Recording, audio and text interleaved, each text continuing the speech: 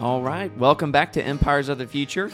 I am sitting here, your host today, Denton Ice, and I am sitting here without Jackson. Well, that's not true. Jackson's here, but you're not going to get to hear his voice today. Instead, across the table from me, I have my guest, Kira O'Neill. The O'Neill is rather new. How long have you been married now, Kira? 5 months coming up on it. Oh, man. July 16th. July 16th, was 5 the months ago. Wow. Yeah. How's married life been? Oh, it's wonderful. I Yeah. love being married. Yeah, what's the best part? Not having to go home at the end of the day. Like actually getting to live in the same space and do life together officially. Yeah. Because dating is just weird and makes that difficult. So getting to do life together and like that be what we're supposed to be doing. Oh yeah, I hear that. That exact thing. I remember like when me and my wife got married. It's a small thing, but like at the end of the day, regardless of how much time you've gotten to spend together, you get to spend the rest of your evening and all night together. Oh yeah, and so not it's a great. small thing. That's huge. It is a huge thing. It's a huge it is a huge thing. You're right. It is not a small thing. Yeah. Well, I'm so glad to have Kira here with me today, and we're going to be talking about something rather important, particularly important to Kira. So let me start by saying this. Kira is are you called the president? President of the UE Students for Life. It is a pro-life organization, and we are going to talk to Kira a little bit about what that looks like and what it's like leading a pro-life organization, specifically what it's like leading a pro-life organization this side of Roe v. Wade. It's an interesting time that we live in now, unlike anything we've known for the past 60, 70 years. 50 years, yeah. That's right. That's how much it is. Yeah, thank you, Kira. You know about this stuff, apparently. Yes, I That's do. great. I Well, do. we have the right person on today. Let's start with this. Kira, tell me a little bit about yourself. Where are you from? What makes you you? Yes. So I'm from Evansville, Indiana. I went to Evansville Christian School. That is probably up until getting married and all of that stuff, the most influential thing in my life. Influenced my faith, influenced the way I live, what I want to do, all of that stuff. I'm a chemistry education major at the University of Evansville. I'm going to be a teacher back at Evansville Christian School. I've had a job lined up for years now. And so I'm really looking forward to that. We already talked about how I got married this summer. So that has been changing me over the past almost 5 months now. College is a big thing that anyone who has been to college, I think, would know that college affects all of what you do. Mm-hmm. Go to First Southern Baptist. That's a big deal. That's where all of my community is. And I'm the UE Students for Life president, and that takes up a lot of my time because we're a new club, and being a new club comes with all of its own challenges. So that is the quick version of who I am and what I do. Cool. So how new is UE Students for Life? This is our second year existing. So last year was the first year, obviously. This guy named Tad started it. He saw a need for it. I don't actually know that much about the origin. I've tried to learn, and not many people have a good answer for me. But what I do know is we are starting now and like actually getting past existence and getting into like doing and all of that. Yeah. So then that leads me to kind of another question. How is it that you came to get involved in pro-life issues and specifically with the organization on UE's campus? How long of an answer do you want? A really long one. You know what? We try and Okay. limit these things to 2 hours. So Okay, you've got cool. all the So I've time got in the world. Plenty of Yeah. time. Okay. So I grew up not really ever talking about abortion in my household. Obviously, we were pro-life because I've grown up as a Christian. I've grown up with those basic beliefs, but it never came up. I have no idea why, because my parents are adamantly pro-life. It's not like it was an ambiguous thing, but it just wasn't talked about. And so I think we watched the movie Unplanned one time when I was younger, and that was it. So I got to college. Tad was starting up the group. Students for Life is a national organization. That's kind of important to know because we have a regional coordinator. Her name is Mary Carmen, and she is amazing. I love her to bits. But they were tabling, and this is also an important like college word definition. Whenever you talk about tabling, It just means that you have a table set up in like the student common area, and you are there for people to talk to. Mm-hmm. You usually go during rush hours, and so that's like lunchtime ish. And you just are there for people to talk to and like let know you exist. And so that's a lot of what we do, and that's why that definition is important. So anyway, they were tabling. I stopped by. I saw that what they were doing. I was like, hey, I'm pro-life. I don't really know why, but I am, so I'll sign up. And then I wasn't able to attend like a single meeting the whole year because I had classes and stuff. And so I came to like maybe 2 meetings the whole time. And it was like at the very end of the year after my classes had ended. Because it was a weird class, but that's not important. I came to like 2 meetings. And because I came to like 2 meetings, they were like, hey, do you want to be the vice president next year? Nice. And I was like, sure. Okay. Yeah.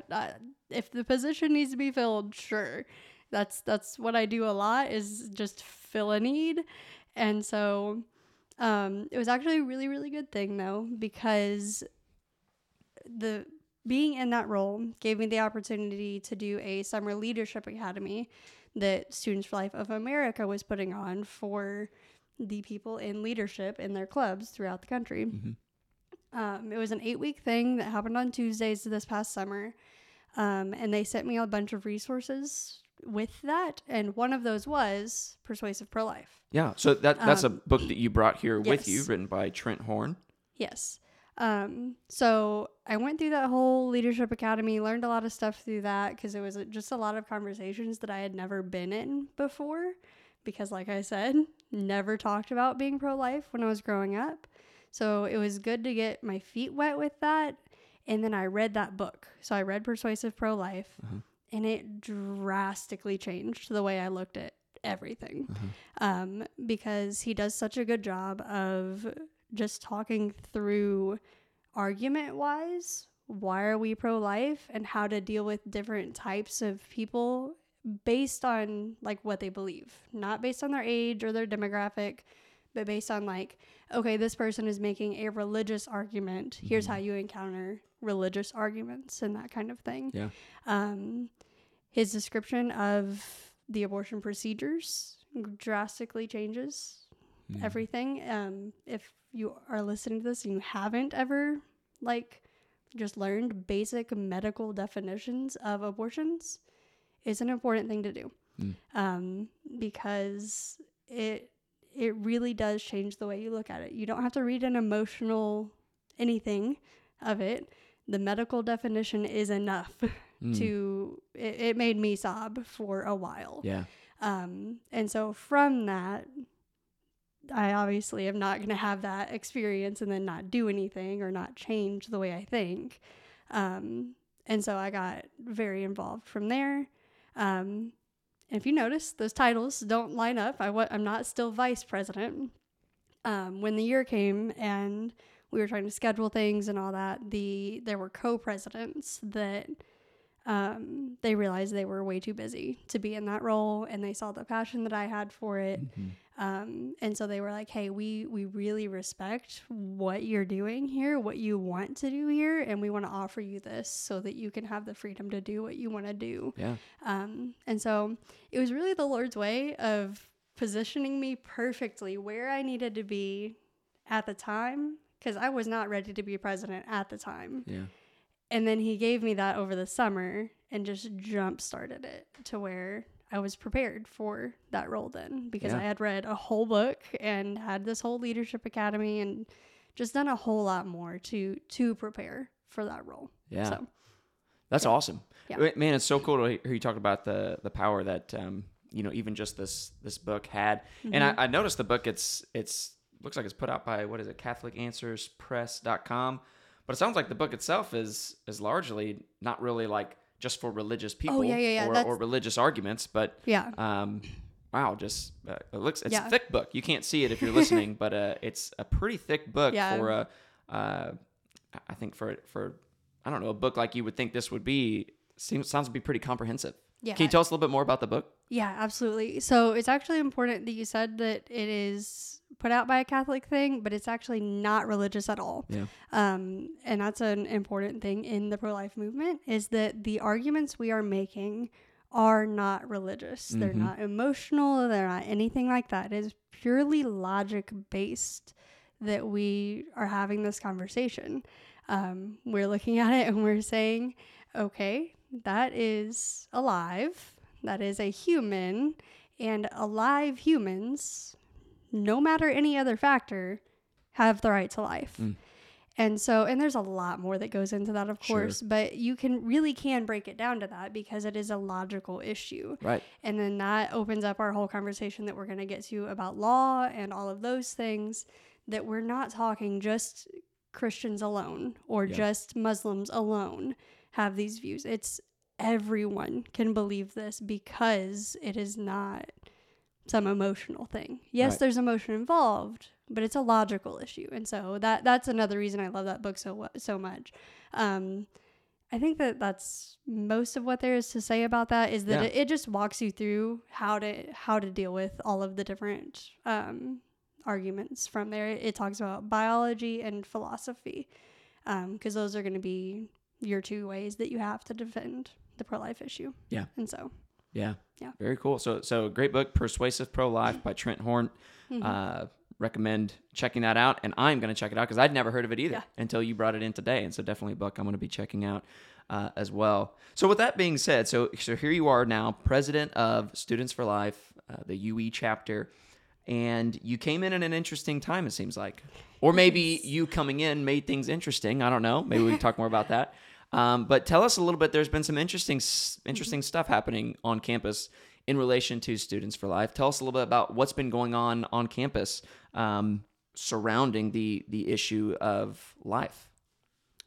Are you talking like since Roe v. Wade, or I can only talk since Roe v. Wade. So let's talk since Roe v. Wade. More specifically, let's talk since you've been president. What kind of things have been happening? Yeah. So I hinted at it a little bit whenever I was talking about just the transition of being a second year club. But a lot of what's different since I've been president is that we are going from existing into functioning. I don't know if you guys ever talk about writing in this way, but some people talk about writing in your drafts and how the first one is to make it exist. The second one is to make it functional. And then the third one, you actually make it work. That's what you want your third draft to be. And so I've been thinking of it in that way of years. We are in the second year. I'm trying to get us functional. Tad did an amazing job getting us to exist, because that in itself is a big thing to get to one, step up and say, I'm going to do this thing in a very anti-pro-life world and on a college campus, on a liberal college campus. Sure. So that's a huge thing in itself. And then to get members and all of that. So he did everything he needed to that first year. This year, my main goal is for us to function. So actually have events and do more than sit around in a room together, and actually have campus know that we exist, because you can exist and no one will know. Sure. And then you don't do anything. Yeah. And so that has been my main goal, is to be a presence on campus and have events and actually have focused events, because we would have meetings before, but it was kind of 5 people sitting in a room going, all right, what do you guys want to talk about? Yeah. And that's much different than a very intentional, okay, we have a meeting on Tuesday to do this specific thing. Yeah. And so that's big picture what we're doing this year. I hope next year it will go even the step further, like I was talking about, of it working, because not that we haven't worked this year, but it'll just look different year to year as we grow. So that is mostly this year, though. Do you want me to talk events? Yeah, what kind of events have you guys been doing? Maybe what kind of upcoming events? I know you have an event coming up, I believe December 6th. Is that right? Yes. Yeah. Oh, you checked that today, because I did that this morning. I did. I looked at it today. I'm like, I wonder if they have anything going on. Okay, yeah. So tell us a little bit about some of the events you guys have been putting on. So this semester we started with an apologetics event. We had our regional coordinator, Mary Carmen, come in and just give a talk about pro-life apologetics. Yeah. Here's the basics. Here's what you need to know as a pro-life individual of how to defend your stance. Yeah. And then we moved into the 40 Days for Life campaign kickoff. That was our next thing. So if you don't know what 40 Days for Life is, that's a whole different organization separate from us. Grassroots organization. Yes. Yeah. So they are trying to be like on the ground, actually walking and praying and all of that in front of abortion facilities for 40 days throughout the fall and the spring. So that's where the 40 Days for Life comes in. And so we joined them for their campaign kickoff. We walked with them and did all of that. I don't know if anyone did anything beyond that, but I saw them when I was driving there, and I was cheering them on from afar. So we did that, and then we had a Why Pro-Life event, which we can talk about that event a little bit more if you want to, because there was some controversy around it. Yeah, we'll get more to that in a second. Yeah. But that event was just getting our members together, talking about our pro-life testimonies. So kind of like the question you asked me of how did you get involved? Yeah. Everything that I shared there was my like pro-life testimony. Mm-hmm. And then we also kind of did a workshop of coming up with a 1 to 2 sentence answer to the question, why are you pro-life? Yeah. Because it's important and not a lot of people can do it. Yeah. So we did that. And then we had another event about local pregnancy resource centers. We focused on Birthright of Evansville, just learned about them, took a tour of their facility, and then held a diaper drive for them. So that was like kind of the month of November. Its theme was helping women in need. Yeah. That might be a good thing. Our mission statement is to gather and educate pro-life individuals on the issue of abortion and help women in need. I love it. We were fulfilling that portion of it during the month of November. And then we're finishing up with a movie night to watch the movie Unplanned. That's the story of Abby Johnson and everything that she did in the pro-life movement, because she started as someone who ran an abortion facility and then had like a miraculous moment that changed everything. So I'm not going to spoil the movie or anything. That's right. But No spoilers. Yeah. Though it is pro-life. So if that spoils it, I don't know. And we'll put a plug in for it again later, but that's December 6th. Is it at 5:15? 5:15. Yes. At Cook 101? Cook 101, yes. I did. I looked at it just today. So I want to make sure to get that plug in there. I don't even know if this will come out before then. Will this come out before then?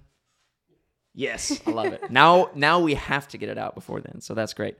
Well, that's awesome. So let's move into what you touched on a little bit. So you had an event, and there was a little bit of controversy surrounding that event. Certainly, it garnered attention from certain individuals. Tell us a little bit more about that event and what happened after that. Yeah. So this whole semester has been just really high tension for the pro-life movement all over the place because of the Dobbs v. Jackson decision. And very quick summary, Roe v. Wade was the thing that made abortion legal federally up until, I think, all throughout the first trimester. I get my specifics mixed up. But then Dobbs v. Jackson overturned Roe v. Wade and made it a state decision to make your own laws on abortion. So basically only took the federal power out of it. Yeah. Every state has its own power now. So that's Dobbs v. Jackson. Yeah. But, and for those of you listening, Jackson and I did a podcast when that draft of that decision was leaked. We did a podcast on that. So you can go back and find that as well. But go ahead and continue. Yeah. So because of that, it makes a lot of people think that there is not a constitutional right to an abortion anymore. One, because there wasn't ever. Right. And that just makes a lot of people mad when you say or they think that their rights are being taken away. It makes sense. Okay. So a lot of pro-choice people got a lot more pro-choice, and a lot of pro-life people got a lot more pro-life. And that makes things tense when two very diametrically opposed views on an issue are heightening. That just makes things uncomfortable. Sure. Yeah. And so interactions have not been great all semester because of that. So all throughout the semester, I've kind of just been slowly ramping up what we do and how much we advertise, how intense we are about how we advertise, how much I'm out there, and all of those things. So part of that is hanging flyers. And for all of our events, I have hung flyers. And part of that is tabling. For all of our events, I have tabled and all of those things. And throughout our first couple of events, we actually had protesters show up. So at that very first one, the apologetics event with Mary Carmen, we had 5 girls that came and just stood in the hallway with some signs. And they were signs about, like, if you need abortion resources, here's where you go, and like that kind of thing. And we actually left that event and we stopped and talked to those girls. I think we ended at maybe 8:15, and we didn't leave campus until after 10. Oh, wow. Because we just sat there and talked to them for a long time, and we're trying to show compassion and all of these things and build relationship with these girls. Yeah. It didn't stick. It made no impact on them because they were at our next event with more of them. Yeah. And so all of that was ramping up, and then I'm slowly ramping things up just to try and like get my feet wet and be more of a presence on campus, because that's part of my goal. Like I've already talked about that. And so for this event specifically, the Y Pro Life event, I decided that I was going to check our flyers twice a day, every day, for as long as I could leading up to this event, and replace them every single time they got taken down. Because I wanted people to know that we had this event, because I have a right to publicly like advertise on campus, because we are a campus organization. And that's a thing, right? You know, so, that's a basic right that I have. Right. So these flyers are being taken down as you're putting them up. Oh, yeah. How often was that happening? Well, I only checked it twice a day, but it was happening. If I would have hung them 5 times a day, they would have gotten taken down 5 times a day. Yes. So on every location, every bulletin board. Not every bulletin board. Okay. Some of them, like Cranert, it's like the music building. They stayed up. But maybe the liberal arts building, they come down. So Hyde Hall and Olmsted. Olmsted's like our administration, and Hyde is like the liberal arts building. It has the theater connected to it, all of that. Those are the 2 places where they were gone every single time that I hung them up. And this is still a theme that happens, like that they still get taken down. But for this event, I ended up hanging 230 flyers over the span of a week, a Tuesday to Tuesday. Wow. How many, do you have an idea of roughly how many places that is? 39. 39 places. 200, how many? 230. 230. Total flyers hung, when there are only 39 places where I can hang flyers. Wow. Yes. For 2 weeks. 1 week. 1 week. Oh my goodness. 1 week. Over a 1 week time frame. That is some determination, Kira. Oh, my feet hurt so bad that week. Man. It was a bad week. Oh yeah, I bet I it was. Shot. Good on you though. That was fantastic. Yeah, so I did that. I also was making sure to advertise in like our email system and table a bunch and all of these things. And so that combination of them like me raising the bar and not letting them do bad things to us, and them retaliating, led to some Yik Yak posts. If you don't know what Yik Yak is, it's like an anonymous social media site, and it's awful, and I hate it. I don't know why it exists, but it does. I frankly didn't realize it still did. I remembered it from whenever I was a student at USI. Yik Yak was real popular. I can't believe it's still so popular. I guess it has a place. You get to know what people think, I guess. And I'm glad I know what I know now. Sure. But there were a bunch of just really nasty Yik Yak posts about us. The one that caused us to go to administration and do all the things that we did said something like, all you pro-lifers better get ready, because when I show up to that meeting, all you pro-lifers get ready to be publicly degraded, because when I show up to that meeting, y'all are going to wish you were aborted, with like a smiley heart emoji. Wow. Yeah. So it was bad. Yeah. And so now you went to administration about that Yik Yak. Yes. So we just weren't sure how to take it because obviously Sure. that sounds kind of threatening. And when you're used to having like 5 people at a meeting and you know you have protesters and you know that things are amping up and that the culture is not for you, you get a little worried when you Sure. hear something like that. We weren't terribly worried, but it was enough that we said, okay, let's at least ask. Yeah. What do we do? Yeah. And so that week I had like I think 5 meetings with just various people for Students for Life of like, okay, we're in this situation. What do we do? Yeah. You know, not anything crazy. Like I just wanted to know if something happens, how do I handle it? What can the school do? What does security do?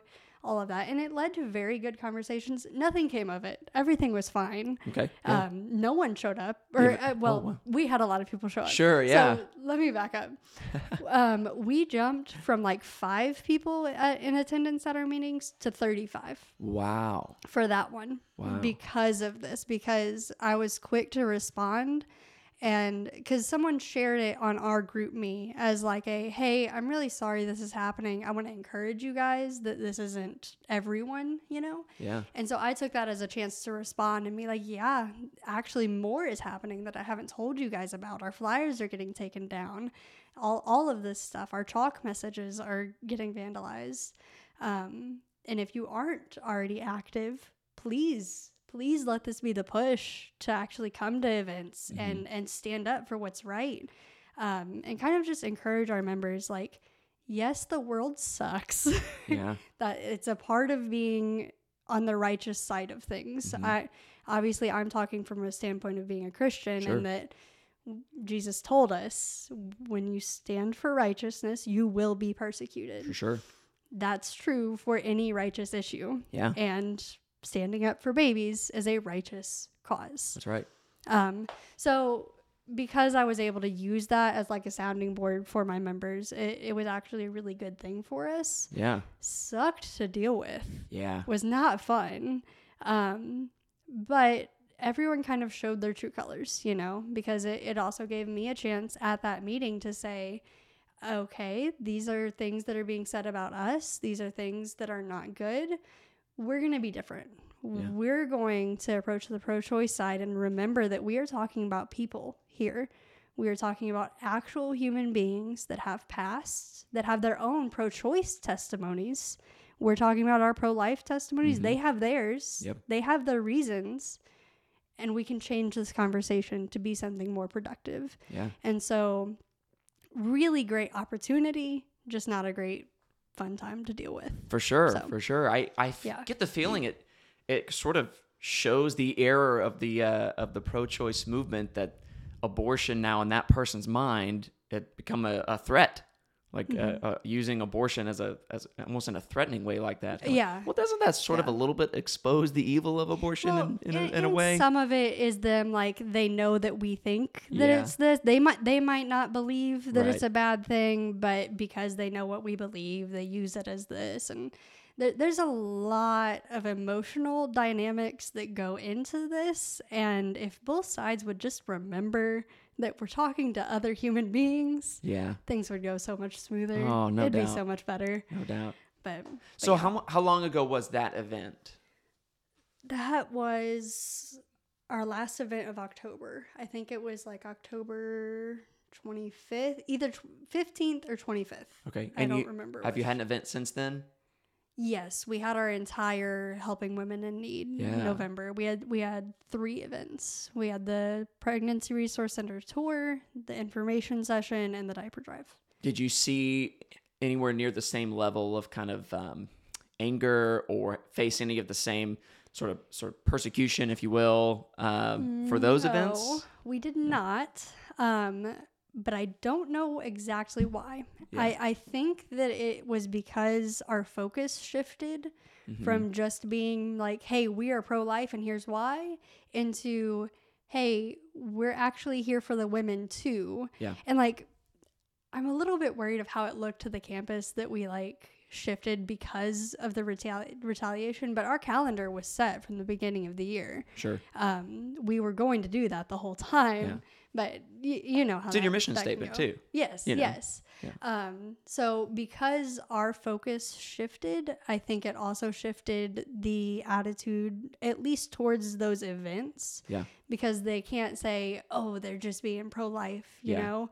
We were actually actively helping women in need. Like, now, flyers still got taken down. Don't get me wrong. Okay, yeah.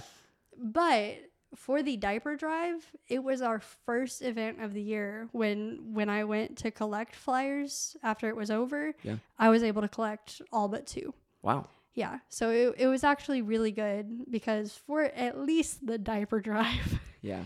some people were more reasonable in saying, okay, I might not like this club, but they're doing something good here. Yeah. You know? That had to be encouraging to you to see the response then of going from 5 to 35 people at your Oh, next yeah. meetings. Like that had to be encouraging Yeah. to you in a time when Yeah. it would have been easy to get very discouraged, I think.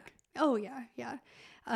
There was a lot of unknowns going into it because I had no idea how many protesters we would have. I had no idea how our club was going to respond. Like there was just a lot of unknowns.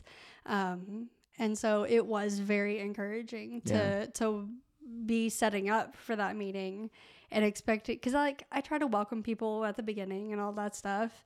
I was expecting to do like my usual 5, 7 maybe, and then 35 people fill the room. And We're gonna need some more snacks. yes, actually. So it was actually a really, really good thing. Yeah. We've actually dropped back, but that's Sure. okay. Yeah. That's but okay. at the and that does stink. People are busy and we know that. But Yeah. it was still, I think, an outpouring of support. What did Yes. that do for you to kind of galvanize you in what you see as kind of your mission and what your task is as president of this pro-life organization on campus?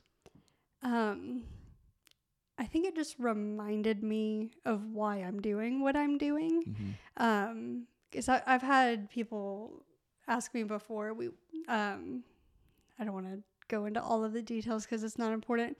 Basically, someone asked me something that I'm grateful for from this year, and I said Students for Life, and another person in that conversation was like, I am very surprised that that's what you said, considering how frustrated you get with all of these things.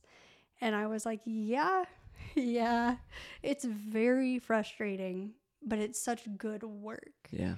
And so to have 35 people show up to that meeting, it just reminded me of like, okay, I have opposition.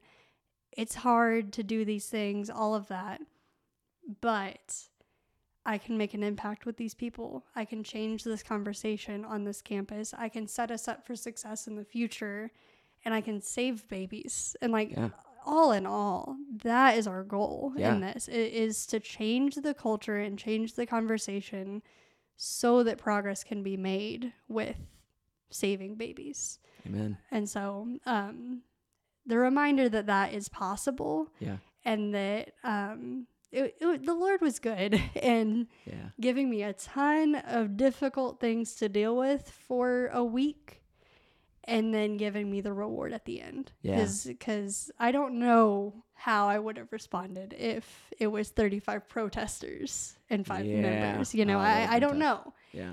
I think I would have been able to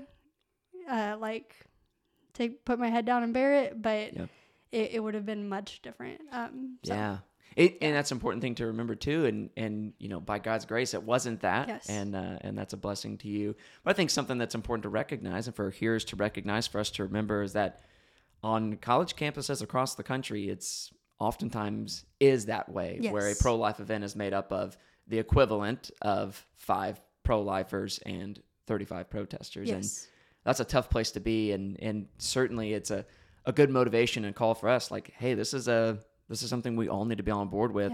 Because frankly, like you said, I think many people would find themselves, even if they're pro-life, if they're Christian, if they're Roman Catholic, if they're whatever it might be, find themselves to be, okay, I'm pro-life, I'm committed to this, but it never comes up in conversation. No one would ever know I'm pro-life necessarily unless they look at my voting ballot, like how I've voted or something like that. But to be like visibly, audibly outspoken about this is difficult, and there's not enough people standing up. And so it's pretty awesome that you are. Let me do a little side note on what Go you ahead. just said, because what you just said about there being so many pro-lifers who you would never know is more frustrating to me than there being outspoken protesters. I would rather have a protester screaming in my face than someone who across the table who is pro-life and won't admit it. Yeah. Because this is a righteous issue. Yeah. This is a injustice issue. This is a moral issue that is definite. It is clear cut. And if you know the right answer, you should be fighting for it. That's right. There is a reason people get so heated about this. There's a reason there's so much emotion. And yes, that's scary, but we have the tools to talk about it. We have the tools and the call to talk about it, especially to the Christians. Right. We are called to defend those who cannot defend themselves. Proverbs 31, 8 and 9 has been, oh my goodness, such a help to me because I can't think of the exact words right now, but Let me get our tech guy on that. Jackson, pull that up, please. But in the meantime, yeah. yes, we are to defend the defenseless and have a voice for the voiceless. And who better fits that definition than the unborn? Yeah. Who literally don't have a voice box yet. Yeah. You know? Yeah. They literally have no voice. Yes. Yeah. And so, to the people who know the right answer and who won't do anything about it, that is frustrating to me. I understand. I understand that you just don't always know. Oh, Jackson just pulled it up for me. So, Proverbs 31, 8 and 9 says, "Open your mouth for the mute, for the rights of all the unfortunate. Open your mouth, judge righteously, and defend the rights of the afflicted and needy." And so, yes, Amen. who better fits that than the unborn? Yeah.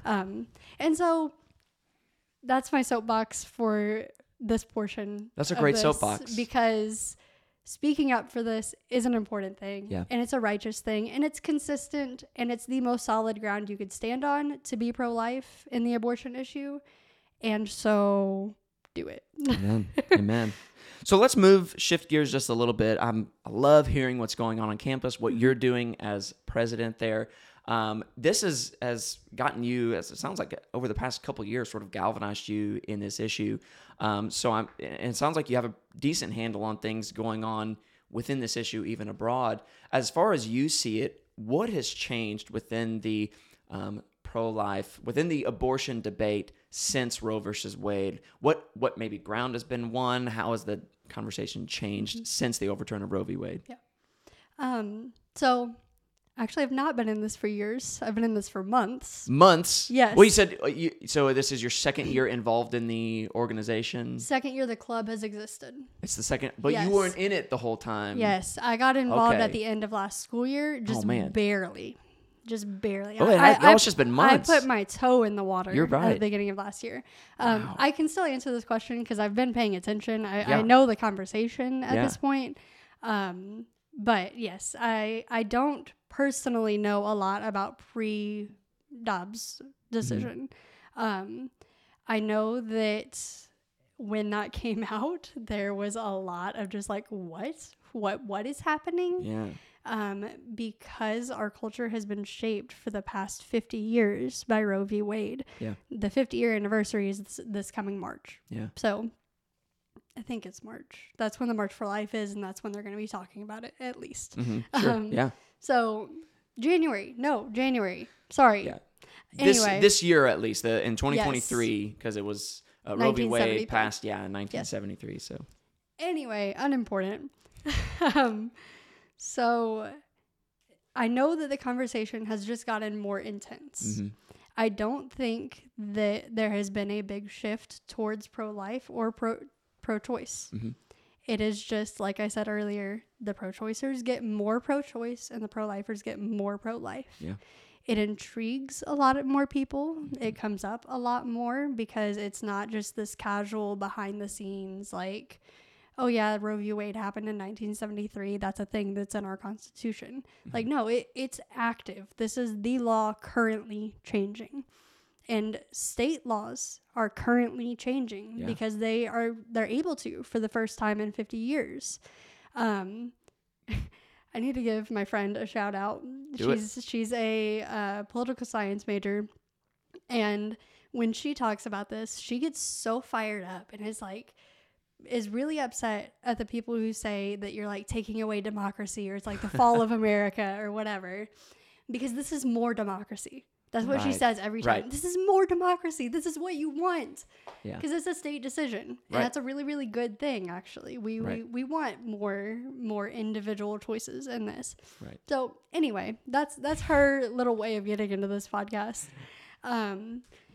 So I think a lot of the conversation on the pro-life side, at least, is a whole lot of celebration and a whole lot of,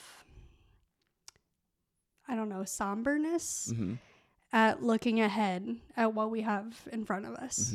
Because it is a big thing to go, yes, the giant rock is out of our way, but now we look ahead and we see 50 individual battles.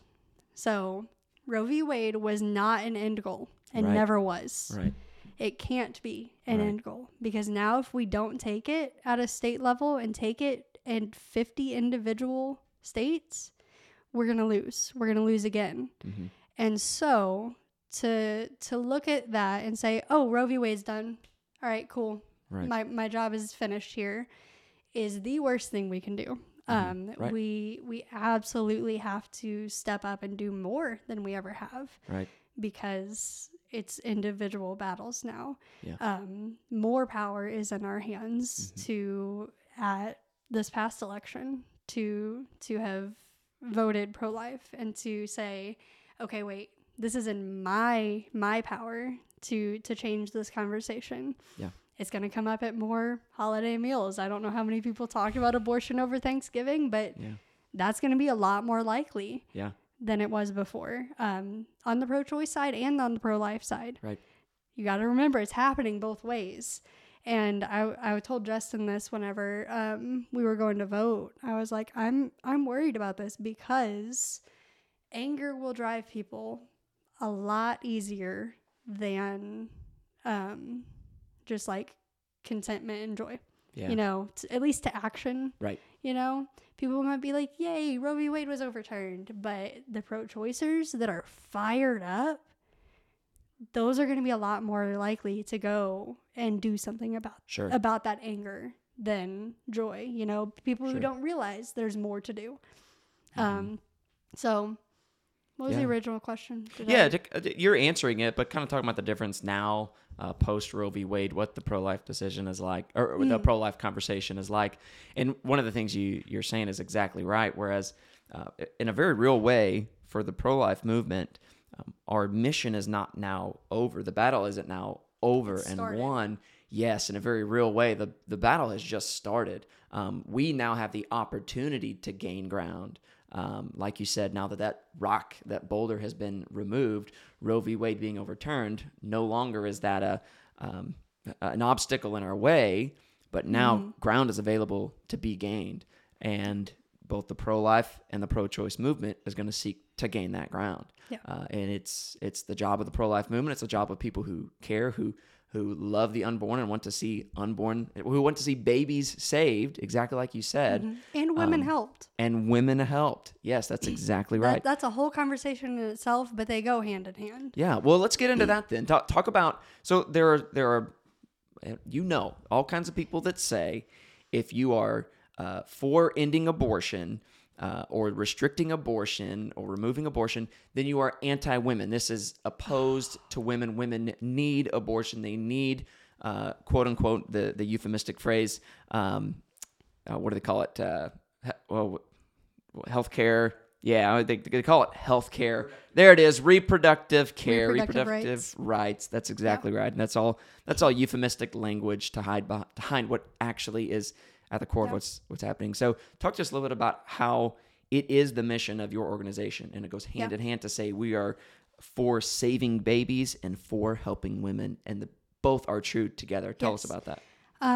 So one, I will say that there are a lot of people who I'm going to regurgitate what they have said, and they will say it a whole lot better. So there are people that say this better than me. But there are a lot of factors in why abortion exists, right?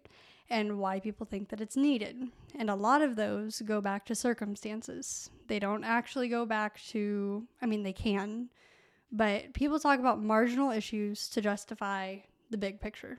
And so you can talk about the case of rape. You can talk about the case of life of the mother. You can talk about all the exceptions, which they do need to be talked about. Sure. I can't get into that right now, though. Right. What we really need to be talking about is all of the other circumstances where people try to justify abortion. They might say that we need abortion because there are women in financial trouble who can't support their children, or in relational trouble who don't want to raise their children alone, or anything like that. Any one of those reasons is what we need to be talking about, because abortion is an easy out to a tough situation, and everyone gets to point the woman to that instead of giving her real help. Right. Real, actual help that she needs, whether it's financial or relational or emotional or any of those things. A woman gets pregnant in one of those scenarios, and her job and her family and everyone goes, why would you have this kid? Go have an abortion, and doesn't actually help her with what she needs. Right. And it's a huge issue. It is a huge issue, and it is way more oppressive to women than her being able to go kill her child real quick. Yeah. You know? And I know it's deeper than that and all of those things, but it does somewhat boil down to that. Yeah. Because it's an easy out, and easy outs are not helpful. Right.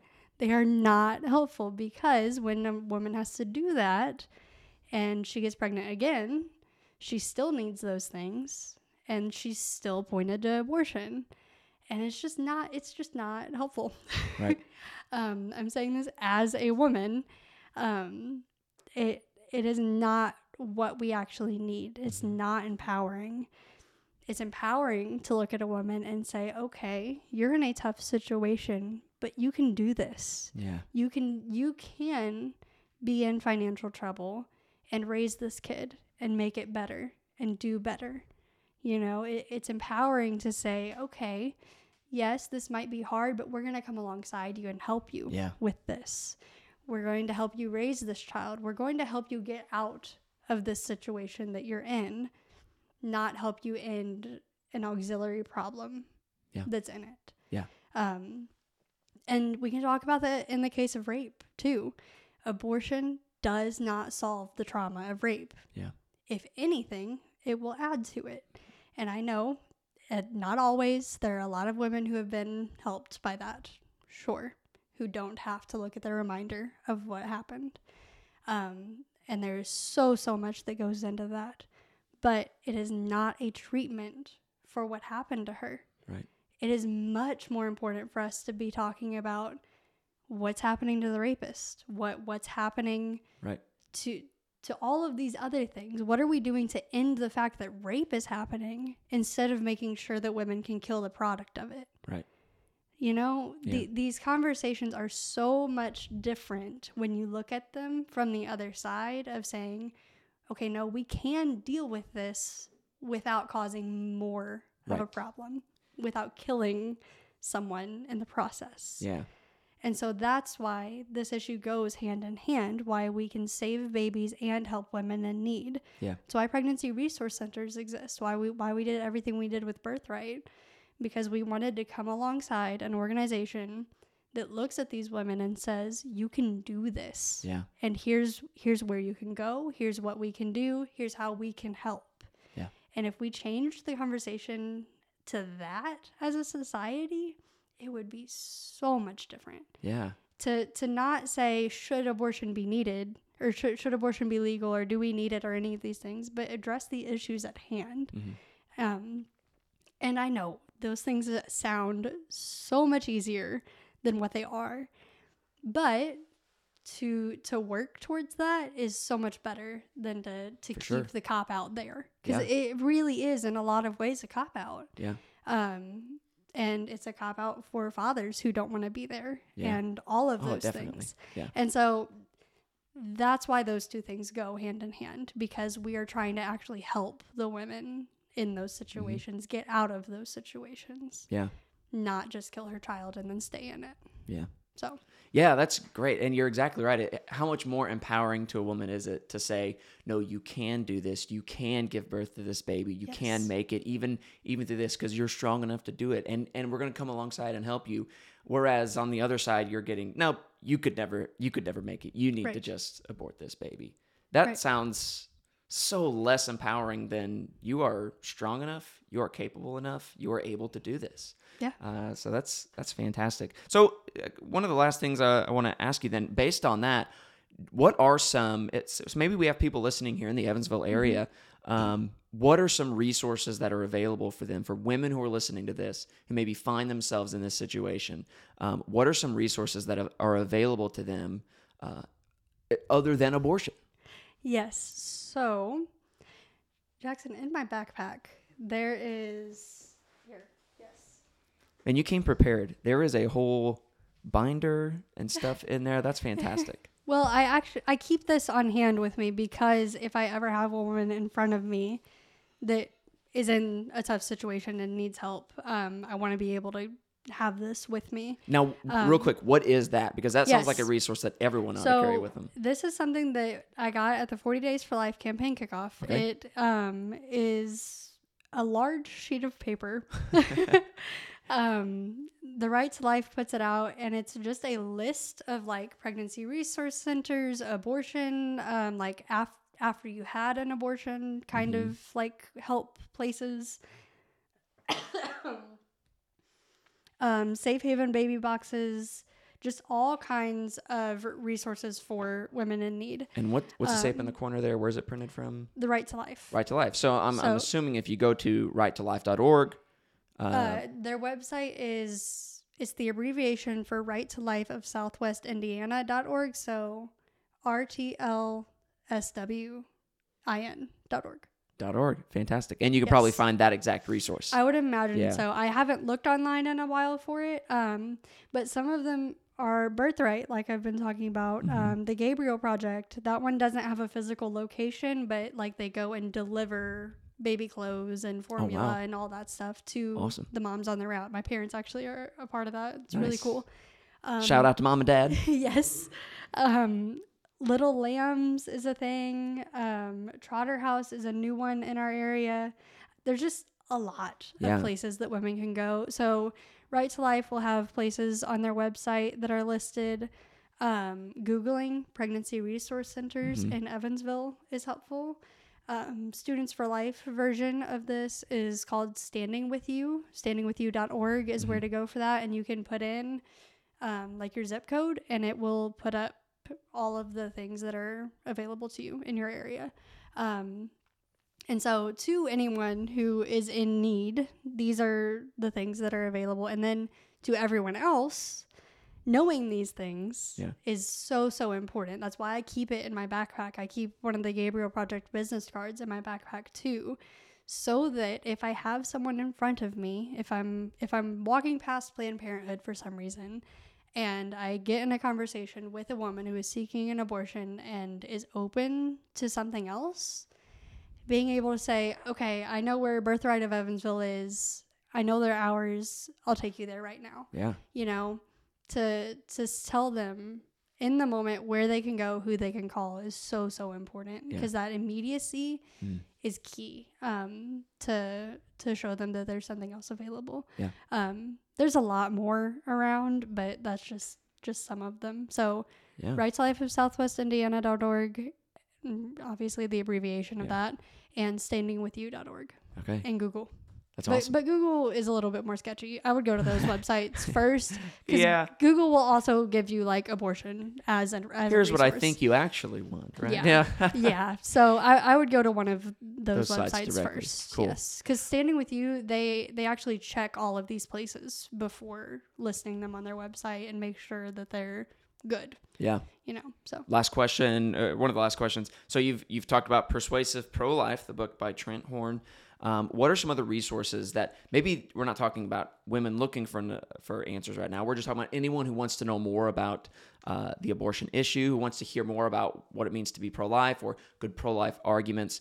What are some resources out there that you would send them to, whether it be books or YouTube videos or websites? What are just one or two, three or four more of those? Yes. One, do that. I can go on a side rant about that in a second of why that's important. But some of those resources are Persuasive Pro-Life by Trent Horn, the Equal Rights Institute. They have a blog, they have a YouTube, they do a really good job. Also a podcast. Their podcast is called Equipped for Life. Super good podcast. I listen to it like all the time. Okay. But they have really good quick responses. They might say like, you have someone that is giving you a fetus is a parasite argument, and they have like a 5-minute video on how to respond to that. Oh, wow. So really good quick things of how to deal with the different arguments. And studentsforlife.org. That is our national website. I actually don't know of that many more. I kind of tend to stay in that bubble. Yeah, I mean, that's a good list right there. But yeah, Equal Rights Institute is amazing. Like I really recommend them a lot. And then also knowing your basic medical facts. You don't actually have to go to any pro-life source for that. Actually, you should go to a pro-choice or neutral source for that. That way, no one can knock your source for being biased or anything like that. And if anything, it'll be biased in their direction. There's a lot of valuable credibility conversation to have. But basically, if you're talking statistics or facts, don't use pro-life sources. Find something that's neutral, or even yes, on the pro-choice side, something that they're putting out. Yeah. Cool. That way you can have productive conversations without annoyances like that. Yeah. So awesome. Well, Kira, it's been great having you on and getting to hear you talk about this. It sounds like things are just really going awesome for you and for Students for Life on UE's campus. And so just really excited for what's happening there, and wish you the best. And we'll definitely be praying for you and for the whole organization as a whole. And, like we said, it may not be a religious organization, which for this issue is perfectly fine and good. Actually better. Better. Yeah. That's exactly right. Because, you don't need to be religious to understand the value of life. But we are religious, myself, Jackson, and so we're going to be more than happy to continue to pray for you and what's happening there on campus. Final plug. So the movie Unplanned is going to be shown in Cook 101 on UE's campus at 5:15 on December 6th. Is that right? Yes. All right. So make sure, if you are a UE student, go to that. Is it students only, or is anyone welcome? It's technically students only, but I'm not going to tell if someone else shows up unless they cause a problem. Just if you're going to come and you're not a student, don't cause a problem. All right. You heard it here, folks. All are welcome. No, I'm just kidding. But Kira, thank you so much for being here. Yeah. Thank you, everyone, for listening. Thank you, Jackson, for operating the phone and getting the Bible verse up. And with that said, this is Denton Nice signing off for myself, Jackson, and Kira. This has been Empires of the Future, and we will see you in the future.